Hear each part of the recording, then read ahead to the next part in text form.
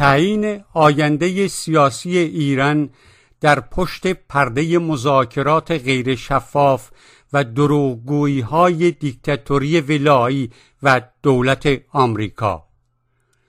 شواهد نشان دهنده این واقعیت است که پای دولت ابراهیم رئیسی در حل مشکلات کشور به شدت در گل مانده است و او نیز مانند رئیس جمهور قبلی قادر به ایجاد تغییرهای محسوس با هدف بهبود وضعیت معیشتی مردم و اقتصاد ملی ناعادلانه و غارت زده ایران نیست.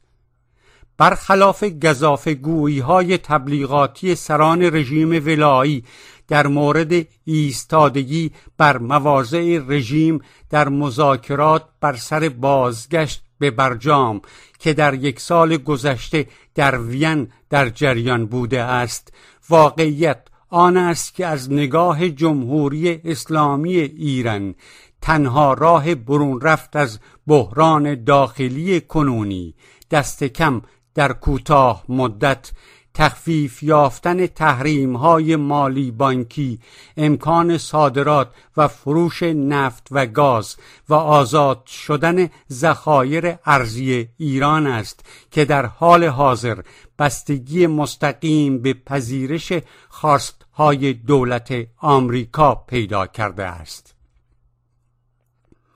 رئیس جمهور کنونی رژیم ولایت فقیه نیز به رغم یک دست شدن حکومت به جز کلیگویی، صدور دستورهای بیمایه به مسئولان و گفتار درمانی‌های پوچ همیشگی دولت‌های جمهوری اسلامی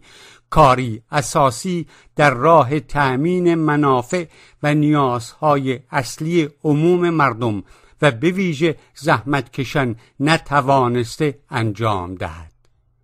برای مثال مهمترین گفته‌های داهیانه ابراهیم رئیسی در جلسه هیئت دولت در روز 4 شنبه هفته پیش بدین صورت در رسانه‌های داخلی بازتاب یافت. مشکلات فقط با دستور حل نمی شود، بلکه دستورات باید منجر به اقدام و عمل جدی شود. انضباط را جایگزین چانه‌زنی و سفارش می کنیم. روشن است که این قبیل سخنان تکراری و غیر مسئولانه و ترهات بی اثر سران حکومتی هیچ اثر سازنده‌ای بر وضعیت زندگی مردم و حل بحران‌های چند وجهی و عمیق کشورمان ندارد. ماهیت کل دستگاه حکومتی جمهوری اسلامی ایران طوری است که برای حفاظت از منافع و معیشت زحمتکشان تنظیم نشده است. سیاست‌های مجموعه حکومت ولایی ایران در خدمت غارتگران ثروت ملی است و درست به همین دلیل سرکوب نهادینه شده و دستگیری فعالان جنبش‌های مدنی، صنفی و کارگری و آزادی خواهان همچنان با جدیت ادامه دارد. دولت رئیسی و بلندگوهای گزافه‌گویی متصل به دستگاه ولایت فقیه با چنان وضعیت بحرانی روبرو شده اند که ژست‌های ضد استکباری و تبلیغات و وعده‌های پوچ و دروغ بافی‌های آنها نیز دیگر سر و ته ندارد. روز سه‌شنبه گذشته 30 فروردین علی بهادری جهرمی سخنگوی دولت برای توجیه کردن ادامه روند افزایش قیمت‌ها گفت که مشکل تورم و بدهی‌ها از دولت حسن روحانی به ارث رسیده است. در ضمن ابراهیم رئیسی و سخنگوی دولت او مدعی اند که به رغم متوقف شدن مذاکرات در وین منابع مالی چشمگیری را از قید تحریم‌های مالی آمریکا آزاد کرده اند. این که منظور کدام منابع است و چه مبلغی آزاد شده است و اینکه آیا عملاً این پولها چگونه قابل وصولند البته گفته نمی شود. سخنگوی دولت فقط به قصد رقابت با کارنامه دولت روحانی هفته پیش گفت آزادسازی برخی منابع بلوکه شده یکی از اقدامات دولت است. منابع آزاد شده صرف تسویه بدهی‌های گذشته که برای دولت به ارث رسیده است می شود. ماهانه 10,000 میلیارد تومان بدهی از دولت گذشته در این دولت پرداخت می شود. به عبارت دیگر دولت رئیسی مدعی است که در رفع تحریم‌های مالی آمریکا موفق بوده است و فعلاً باید با آن پولهای آزاد شده زیانهای بجا مانده از دولت روحانی را جبران کند.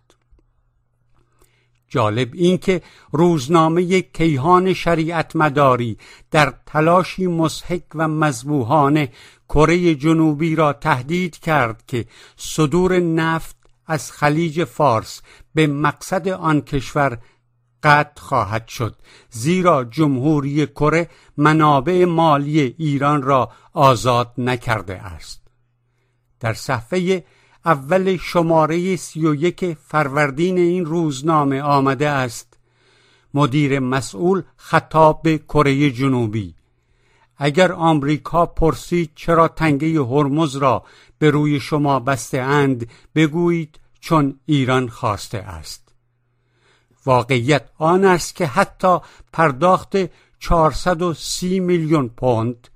560 میلیون دلار بدهی بریتانیا به ایران بدون اجازه مستقیم آمریکا به هیچ وجه نمیتوانست عملی شود و این امر در مورد اجازه پرداخت بدهی‌های کشورهای دیگری مانند کره جنوبی و عراق نیز صادق است. دولت جمهوری اسلامی ایران در مورد چند و چون مذاکرات وین و حل شدن مشکلات بیشمار داخلی مانند تورم، کمبود کالا و گرانی سرسام‌آور در سطح کشور با مصرف منابع مالی آزاد شده پرده پوشی می کند و با وقاحت دروغ می گوید.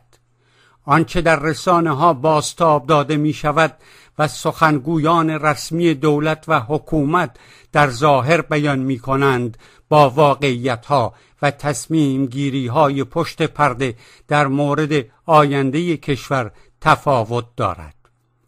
شایان یادآوری است که در یک سال آخر دوره احمدی نژاد نیز مذاکرات بسیار محرمانه‌ای بین نماینده های ویژه خامنه‌ای و دولت اوباما در عمان صورت گرفت که در مرحله بعدی حصول توافق برجام و نرمش قهرمانانه رهبری در سال 1394 را میسر کرد.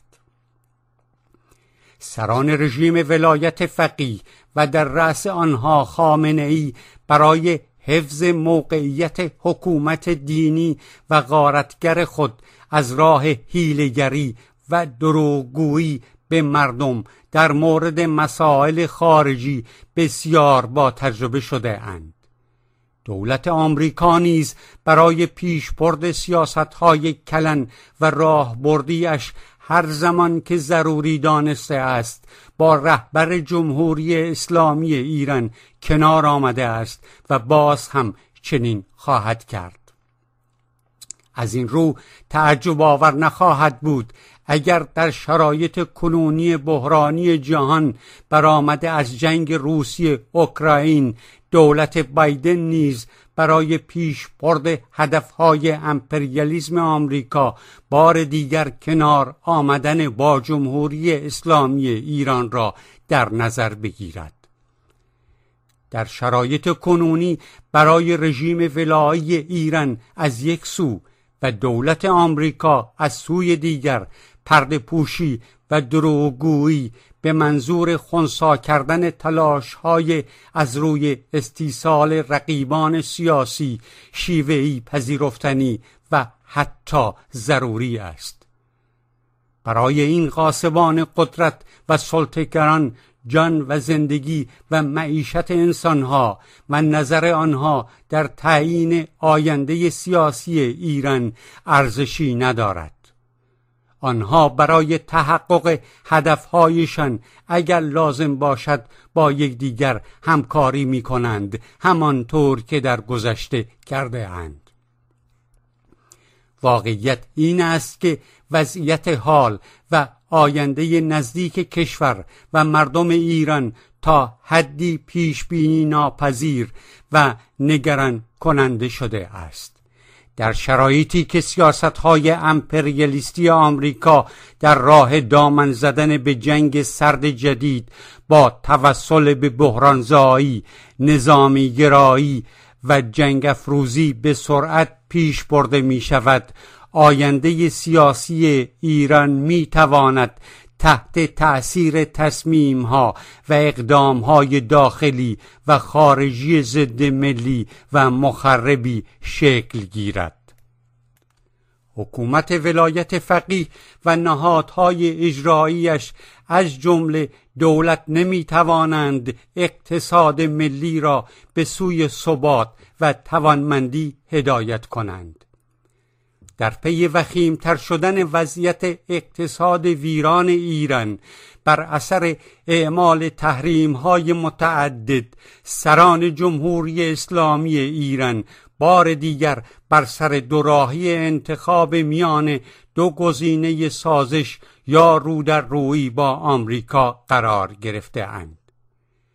در بیش از 3 دهه گذشته سران حکومت ایران که از پشتوانه مردمی برخوردار نیستند، برای بقای نظامشان هرگاه ضروری دانسته اند با انواع خوداگری‌ها و در پس پرده شعارهای پرطمطراق ولی تو خالی در نهایت در برابر فشار خارجی عقب نشینی کرده و به خواستهای قدرت‌های امپریالیستی گردن نهاده اند.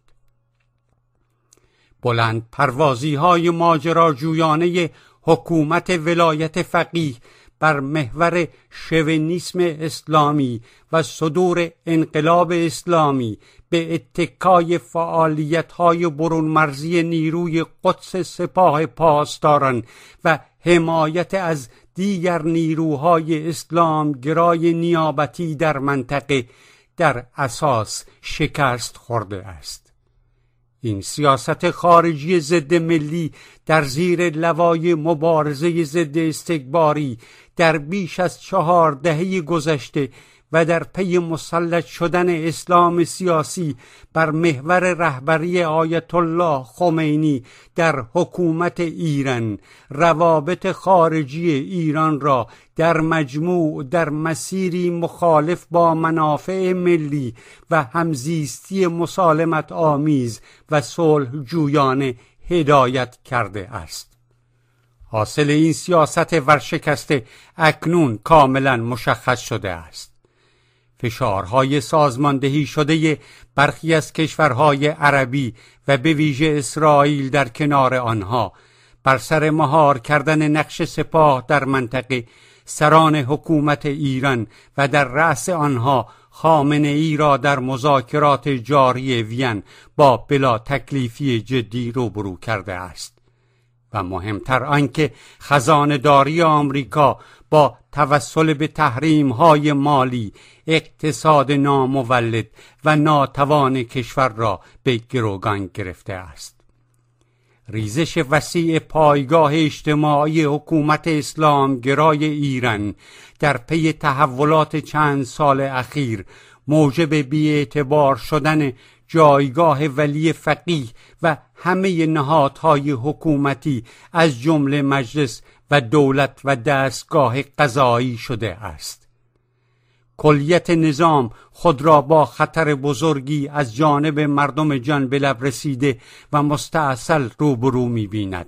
و روشن است که کارگزاران حکومتی نه توان رفع مشکلات ساختاری در اقتصاد و بهبود وضعیت معیشت توده ها را دارند و نه اراده آن را. تظاهرات اعتراضی و سراسری معلمان و فرهنگیان بازنشسته در روز یکشنبه اول اردیبهشت که با فراخوان و سازماندهی دموکراتیک و مبارزه جویانه شورای هماهنگی تشکل‌های صنفی فرهنگیان کشور در اعتراض به اجرا نشدن کامل رتبه بندی و همسانسازی حقوقها و سایر مطالبات معلمان همزمان در تهران و 10 شهر دیگر با موفقیت برگزار شد، از نشانه‌های تهدیدهایی جدی است که حکومت را به وحشت انداخته است و باید هم همین طور باشد. 3 دهه اجرای برنامه‌های نئولیبرالیسم اقتصادی بر اساس راهنمودهای صندوق جهانی پول، یعنی همگام شدن اقتصاد ایران با اجماع واشنگتن همراه با سیاست‌های ضد ملی جمهوری اسلامی در عرصه روابط خارجی، سرانجام آمریکا را در موقعیتی قرار داده که امکان دستاندازی در تحولات داخلی و اثرگذاری بر روند تعیین سرنوشت کشورمان را به دست آورده است.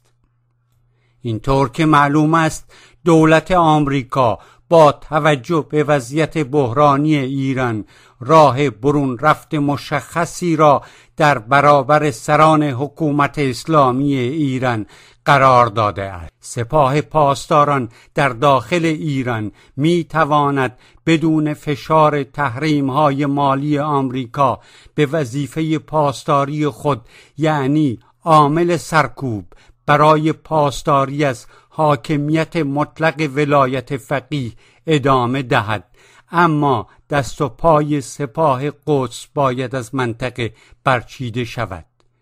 این یعنی شما جمهوری اسلامی با ما امپریالیسم آمریکا راه بیایید، ما هم کاری به سیاست‌های ضد مردمی و سرکوب داخلی شما نداریم.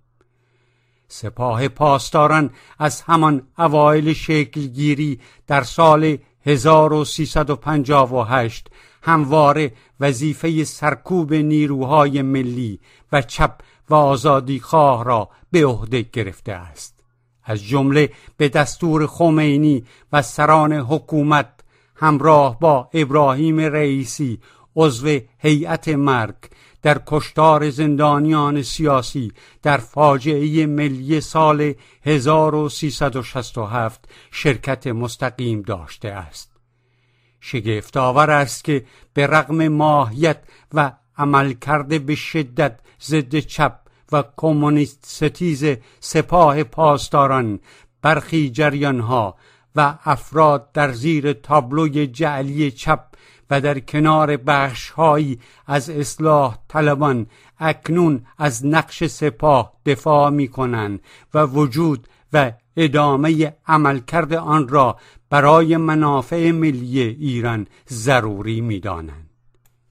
حزب توده ایران بار دیگر بر این واقعیت تأکید می‌کند که جهتگیری و ماهیت سیاست خارجی همه دولت‌های جمهوری اسلامی ایران در 3 دهه گذشته با وجود بالا و پایین‌ها و برخی تفاوت‌های شکلی در آن در تحلیل نهایی و در مجموع در درجه اول در خدمت دوام حاکمیت ارتجاعی اسلام سیاسی و صدور انقلاب اسلامی و حفظ و گسترش منافع کلان سرمایه‌هایی بوده است که حیات نظام به آنها وابسته است.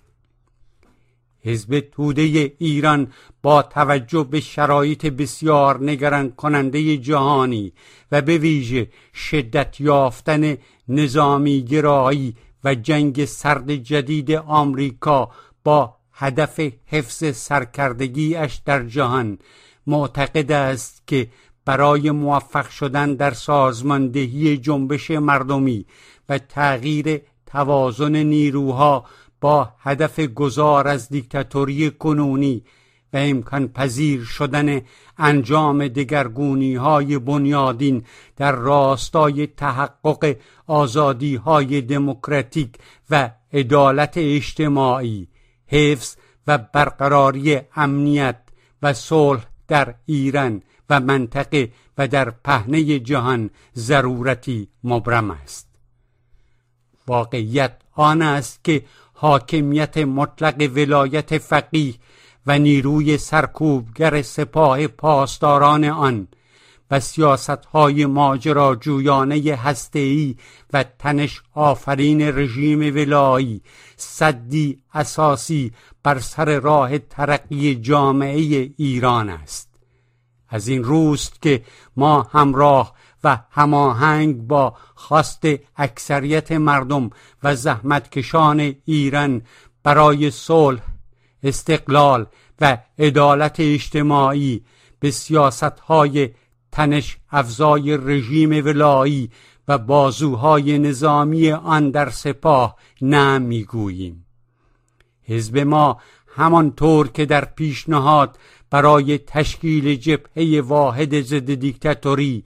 و منشوری برای اتحاد عمل و آزادی ایران در مرحله مشخص کنونی مطرح کرده است، نیروهای ملی و مترقی را فرا می‌خواند که انحلال ساختارهای سپاه پاسداران را به خواستی ملی تبدیل کنند.